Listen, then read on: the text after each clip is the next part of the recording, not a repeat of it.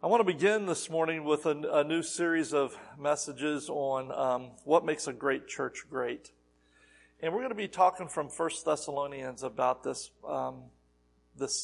theme. And I want to begin with this story about this man who was marooned on a desolate island.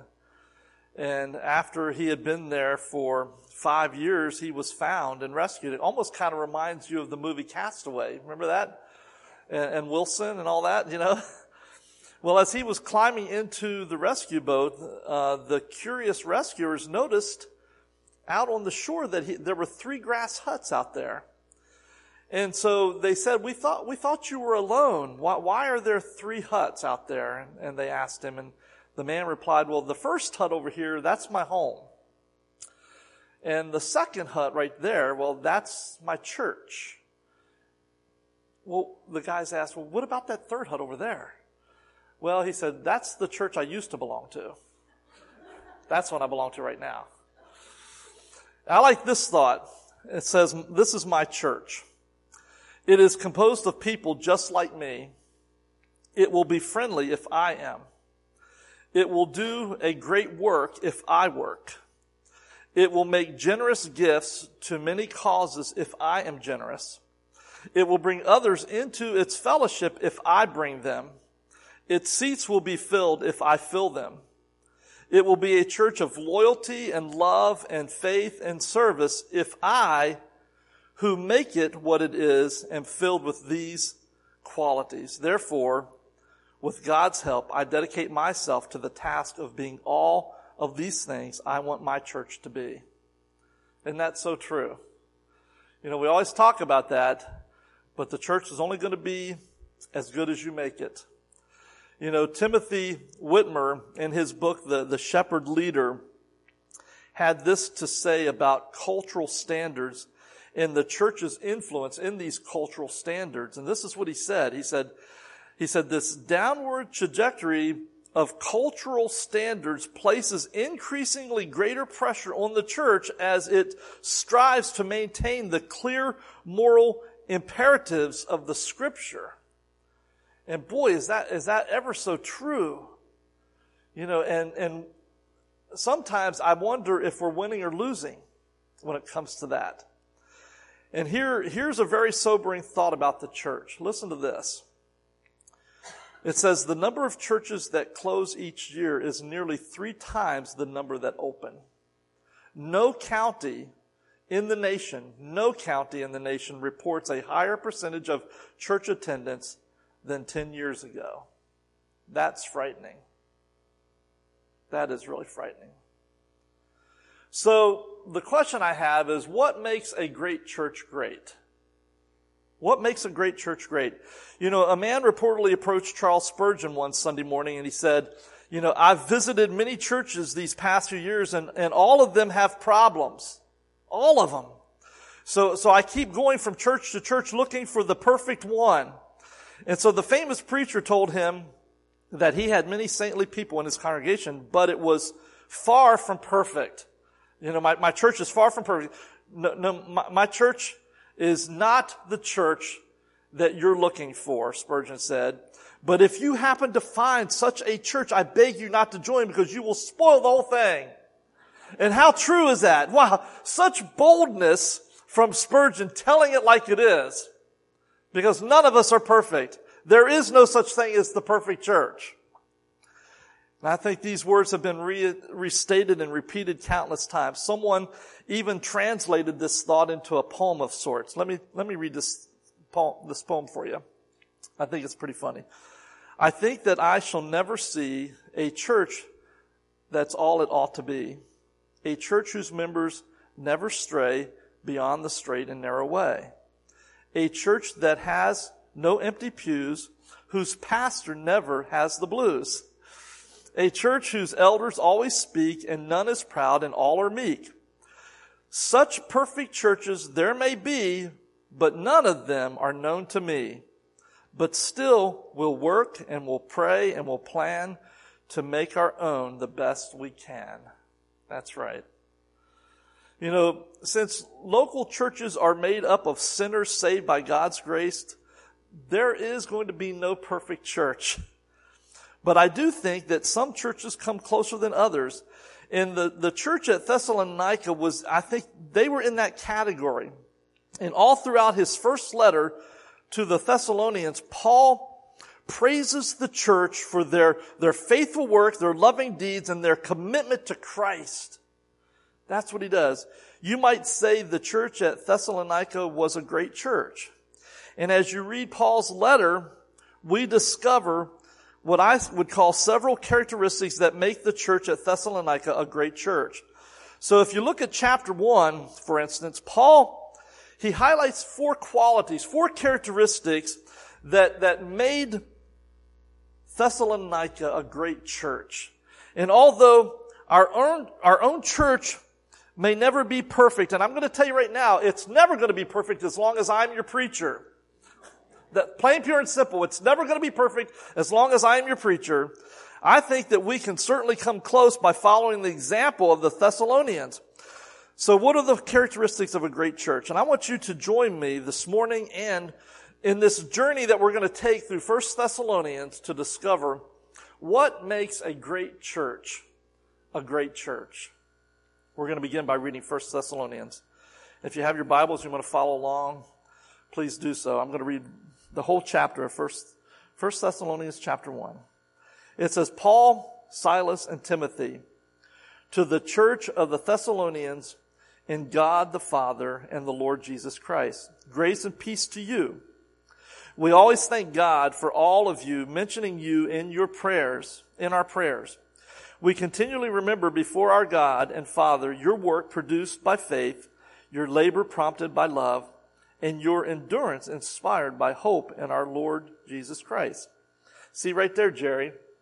There's a 3-point sermon right there. Yeah. Brothers, loved by God, we know that He has chosen you because our gospel came to you not simply with words, but also with power, with the Holy Spirit, and with deep conviction. You know how we lived among you for your sake. You became imitators of us and of the Lord. In spite of severe suffering, you welcomed the message with joy given by the Holy Spirit. And so you became a model to all believers in Macedonia and Achaia. The Lord's message rang out from you not only in Macedonia and Achaia. Your faith in God has become known everywhere. Therefore, we do not need to say anything about it, for they themselves report what kind of reception you gave us. They tell us how you turned to God from idols to serve the living and true God, and to wait for His Son from heaven, whom He raised from the dead, Jesus, who rescues us from the coming wrath. Wow, what a passage. So I want to begin by sharing some characteristics of a great church found right here in the book of Thessalonians. Paul describes the first characteristic as an exciting and an energetic church. They were an exciting and energetic church. You know, there's a museum in Detroit, Michigan, where they have this huge steam locomotive. And beside this complicated piece of machinery is a sign showing boiler pressure, the size, the number of wheels, the horsepower, the length, the weight, and much, much more. But the bottom line on that sign is this. It indicates that 90% of the power generated was used to move the locomotive and only 10% was used to pull the whole load. Now, Jesse, I don't know if that's right or not. You would know more about locomotives than I do, but that's what it said. That's what the sign said. And I want to tell you something, guys. Some churches are just like that. Because in many churches, 10% of the members do about 90% of the work. It's like this little boy in Sunday school after hearing his dad preach on justification, sanctification, purification, and all those other Ations. The minister's son was ready when his Sunday school teacher asked if anybody knew what procrastination meant. And the little boy said, I'm not sure what it means, but I know that our church believes in it. Well, let me tell you something. The Thessalonians, they didn't believe in that.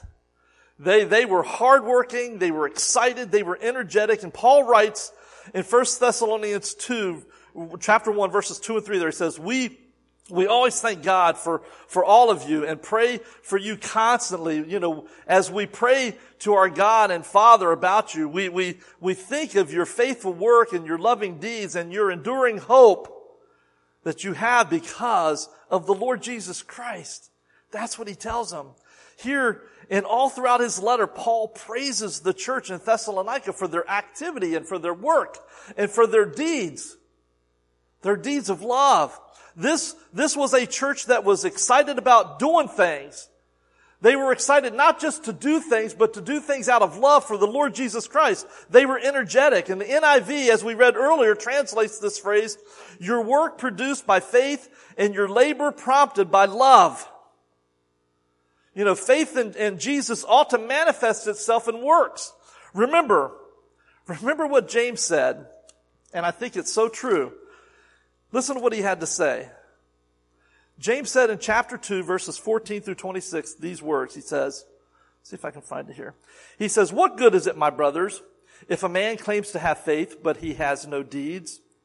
Can such faith save him? Suppose a brother or sister is without clothes and daily food. If one of you says to him, go, I wish you well, keep warm and be well fed, but does nothing about his physical needs, what good is it? In the same way, faith by itself, if it is not accompanied by action, is dead. Someone will say, you have faith, I have deeds. Show me your faith without your deeds, and I will show you my faith by what I do. You believe there is one God? Good. Even the demons believe that and they shudder.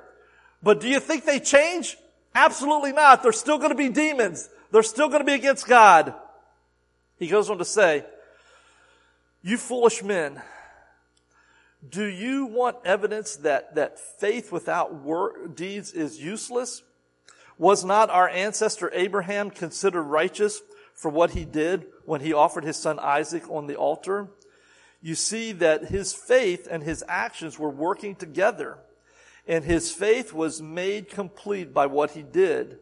And the scripture was fulfilled that says, Abraham believed God and it was credited to him as righteousness. And he was called God's friend. You see that a person is justified by what he does and not by faith alone. In the same way, was not Rahab the prostitute considered righteous for what she did when she gave lodging to the spies and sent them off in a different direction? As the body without the spirit is dead, so faith without deeds is dead.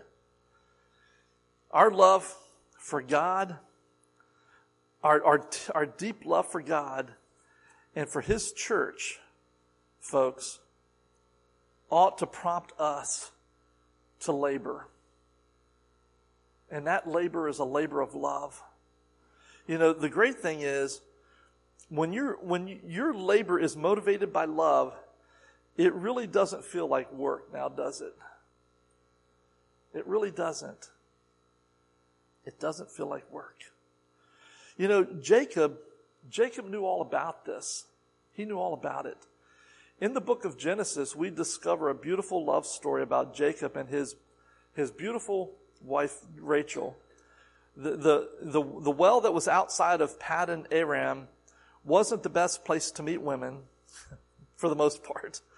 There was a heavy stone covering the top of the well, and normally all the shepherds in the area would gather at the well with their flocks, and then together they would lift this stone off of the top of the well so that they could water their sheep.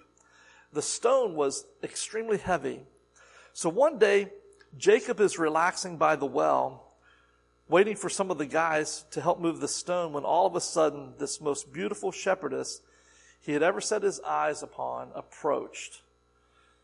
You could kind of say it was love at first sight for Jacob. So what does Jacob do? He jumps to his feet and single-handedly he pushes that massive stone aside, showing off a little bit. You know, hey, look at me. so that Rachel could water her sheep.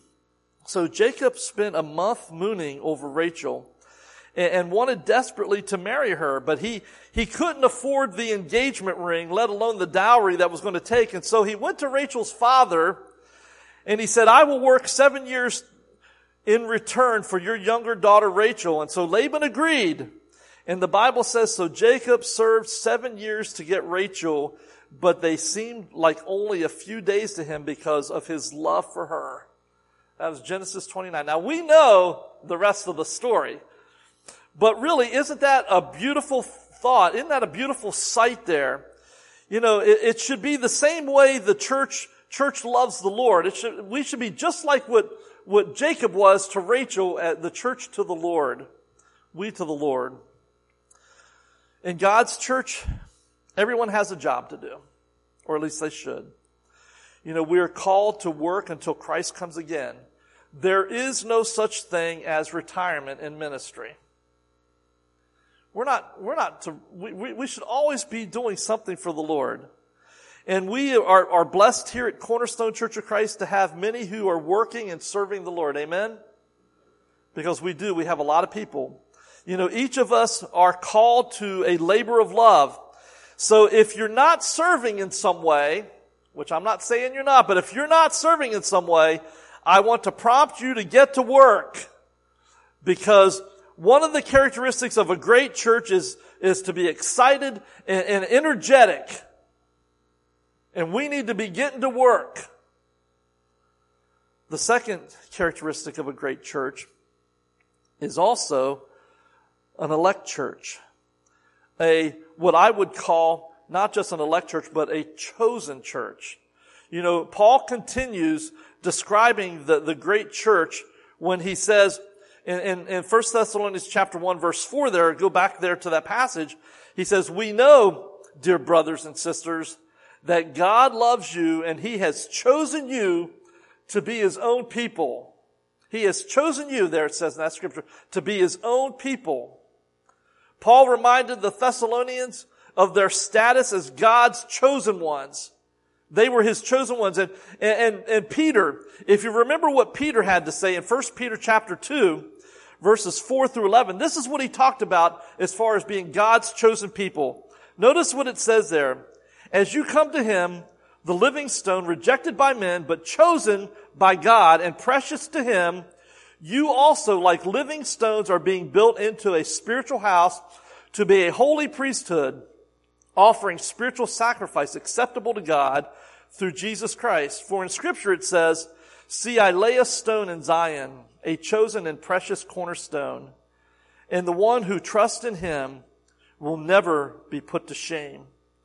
Now to you who believe, this stone is precious. To those who do not believe, the stone the builders rejected has become the capstone, and a stone that causes men to stumble, and a rock that makes them fall. They stumble because they disobey the message, which is also what they were destined for. But notice what he says in verse 9. He says, but you are a chosen people, a royal priesthood, a holy nation, a people belonging to God, that you may declare the praises of him who called you out of darkness into his wonderful light. Once you were not a people, but now you are the people of God. Once you had not received mercy, but now you have received mercy, he tells us. Dear friends, I urge you as aliens and strangers in the world to abstain from sinful desires which war against your soul. Very few issues cause more confusion and even arguments among Christians than the issue of election, which means to be being chosen by God. You know, the idea that the church is God's elect or chosen people runs all throughout the New Testament. We see it all through the New Testament. All Christians recognize this, but disagreements arise on how God's choosing us relates to us choosing him. And there are two lines of thinking. There's a Calvinist view and an Arminian view. The Calvinistic view includes the belief that election is unconditional. The Arminian view believes that election is conditional. So there are just two opposites there. Unconditional election is the view that God elects individuals to salvation based entirely on His will, and we do not have free will to choose what we're going to choose. Conditional election states that God elects individuals to salvation based on those who, through free will, end up choosing Him. They end up choosing Him. And I believe that mankind, that we are sinners who have free will to either cooperate with God's Spirit and be regenerated, or to resist God's grace and be condemned and to perish. And it comes down to this. 2 Peter chapter 3 verse 9, he says this: the Lord does not wish that any should perish, but that all should come to repentance. That's where God stands on the situation. Paul tells us in Romans 10:13 this. He says, whoever will call upon the name of the Lord will be saved. You know, God wants everyone to be saved, and He would choose all of us, but will only save those who call out to Him of their own free will. Because folks, we are not puppets on a string. We are not puppets on a string. God has given us the free will to choose whether we want to serve Him. And if you think about that, being a puppet on a string, is that really love? That He can just do us however He wants? Or is it that we get that free will and we can choose for ourselves? That we can choose for ourselves. That God loves us and chose us to be His people ought to inspire gratitude in us, to fill us with a sense of worth and value, and motivate us to be the kind of people that He chose us to be. You know, to understand the significance of being chosen by God, just think of all the times that you weren't chosen. Think of all the times that you didn't get chosen. Maybe you were the uncoordinated kid in gym class. How many of you could fit that bill? Don't raise your hands, please. Maybe you were the uncoordinated kid in gym class. You know, one of those kids who was always chosen last on the kickball team in gym class. And even then, only because there was no one left to say, well, I guess I got to take him, so come on over here. You know, maybe you didn't even make the team, or maybe you were passed up for that promotion, or you were turned down for a job, or maybe you were turned down for a date. You know, you'll likely never be elected president or chosen to compete on the American Idol. But I got good news for you, folks. I got really good news. You were chosen by God. Unlike the kid in gym class, he didn't shrug his shoulders and say, well, I guess I'll take him if no one else wants him. God didn't do that to us. He didn't do that. To be chosen by God means we are His first choice and we are His best choice. Amen? We are His first choice and best choice. So the question then is, why did God choose you? Was it because of your dashing good looks? What about your irresistible personality? What about your unparalleled wit and wisdom? And Ryan's not in here, but I was going to say, what about that nice looking beard and mustache? It's none of the above. God chose you because of His love for you. That's how God chose you. God loves you and has chosen you. And Paul said He chose us to be His people.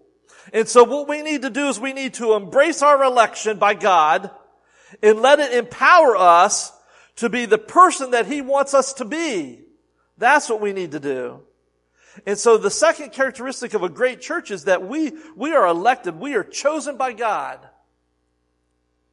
The third characteristic of a great church found in this passage is that this church is an evangelistic church. You know, Paul has already praised the Thessalonians for their faithful works and their loving deeds. One important work of the church, and I hope you all will agree with me that one of the greatest and the most important works of the church is to share the gospel message. Is to share the good news. Paul writes in 1 Thessalonians chapter 1, verse 8 there, he says, "And now the word of the Lord is ringing out from you to people everywhere." Even beyond Macedonia and Achaia. "For wherever we go, we find people telling us about your faith in God." Everywhere they went, they were hearing the message. The Christians in Thessalonica were not only excited and energetic and elected or chosen people, they were also an evangelistic church. They were constantly sharing their faith, and they were constantly sharing Jesus. That's what they did. Some people might hear the word evangelism and have this negative reaction to it. Or maybe, they think about the hokey pokey TV evangelist or the door knocking campaigns or that street evangelist who some of them think, well, he's a little crazy. Or maybe you imagine guys like Billy Graham or Kirk Cameron and you just think, well, that's just not for me. I just can't do that. I'm reminded of an old Peanut cartoon. I love Peanuts, as you know. Lucy says to Charlie Brown, she goes, "I would have been a great evangelist. I would have been a great evangelist." And Charlie Brown answers, "Is that so?" She says, "Yes. I convinced that boy in front of me at school today that my religion is better than his religion." And Charlie Brown asked, "Well, how did you do that?" And Lucy answered, "I hit him over the head with my lunchbox." I just want to tell you folks, that's definitely not the approach to evangelism.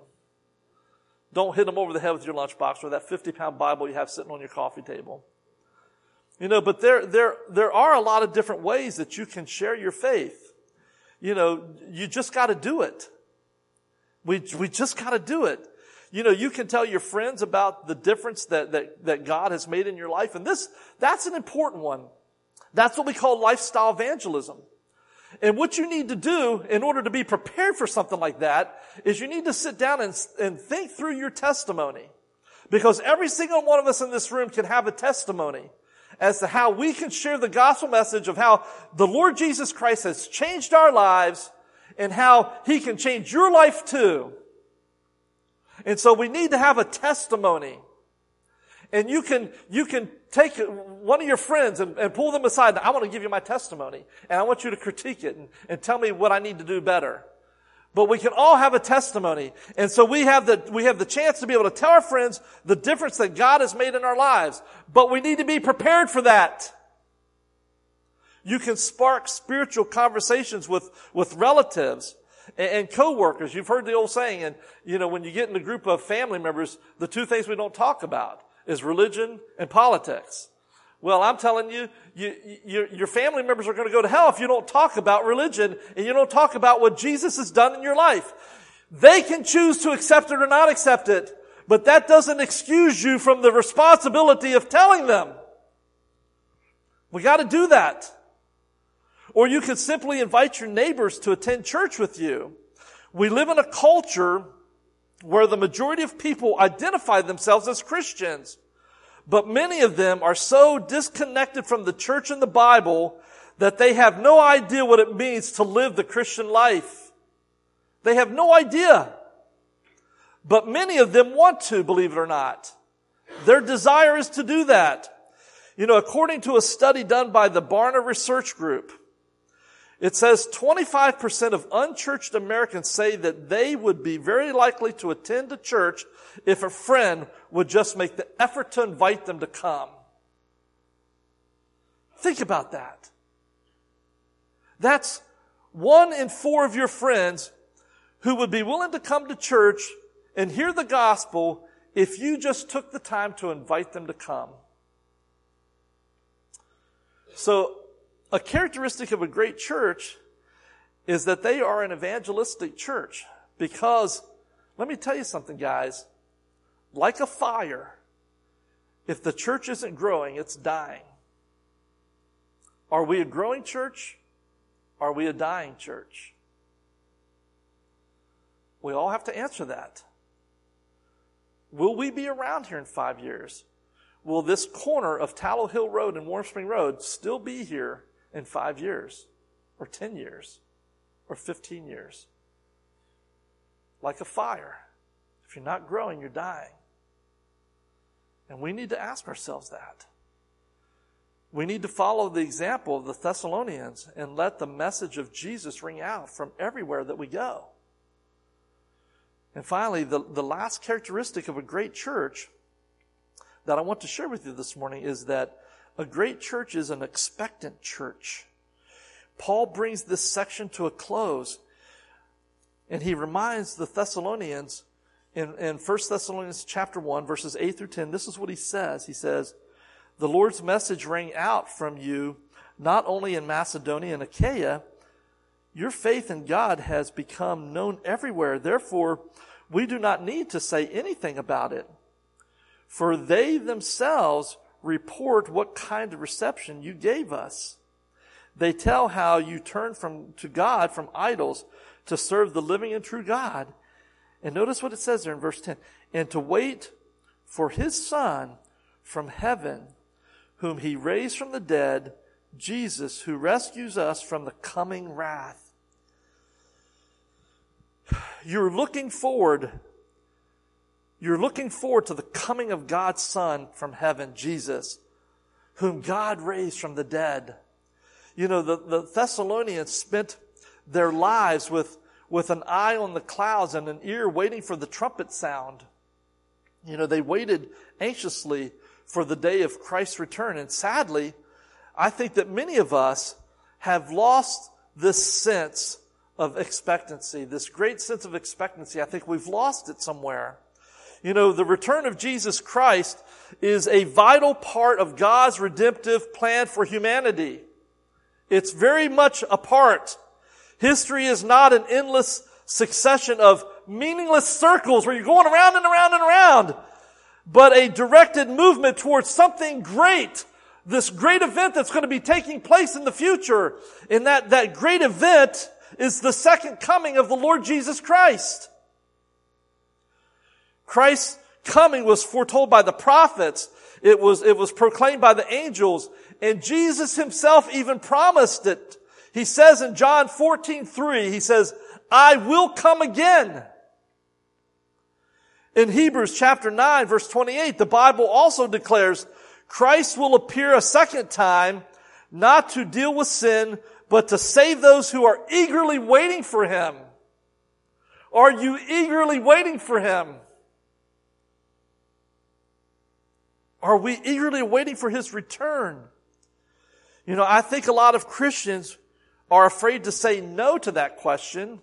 You know, they instinctively know that the answer should be yes. Of course, I'm looking forward to his return.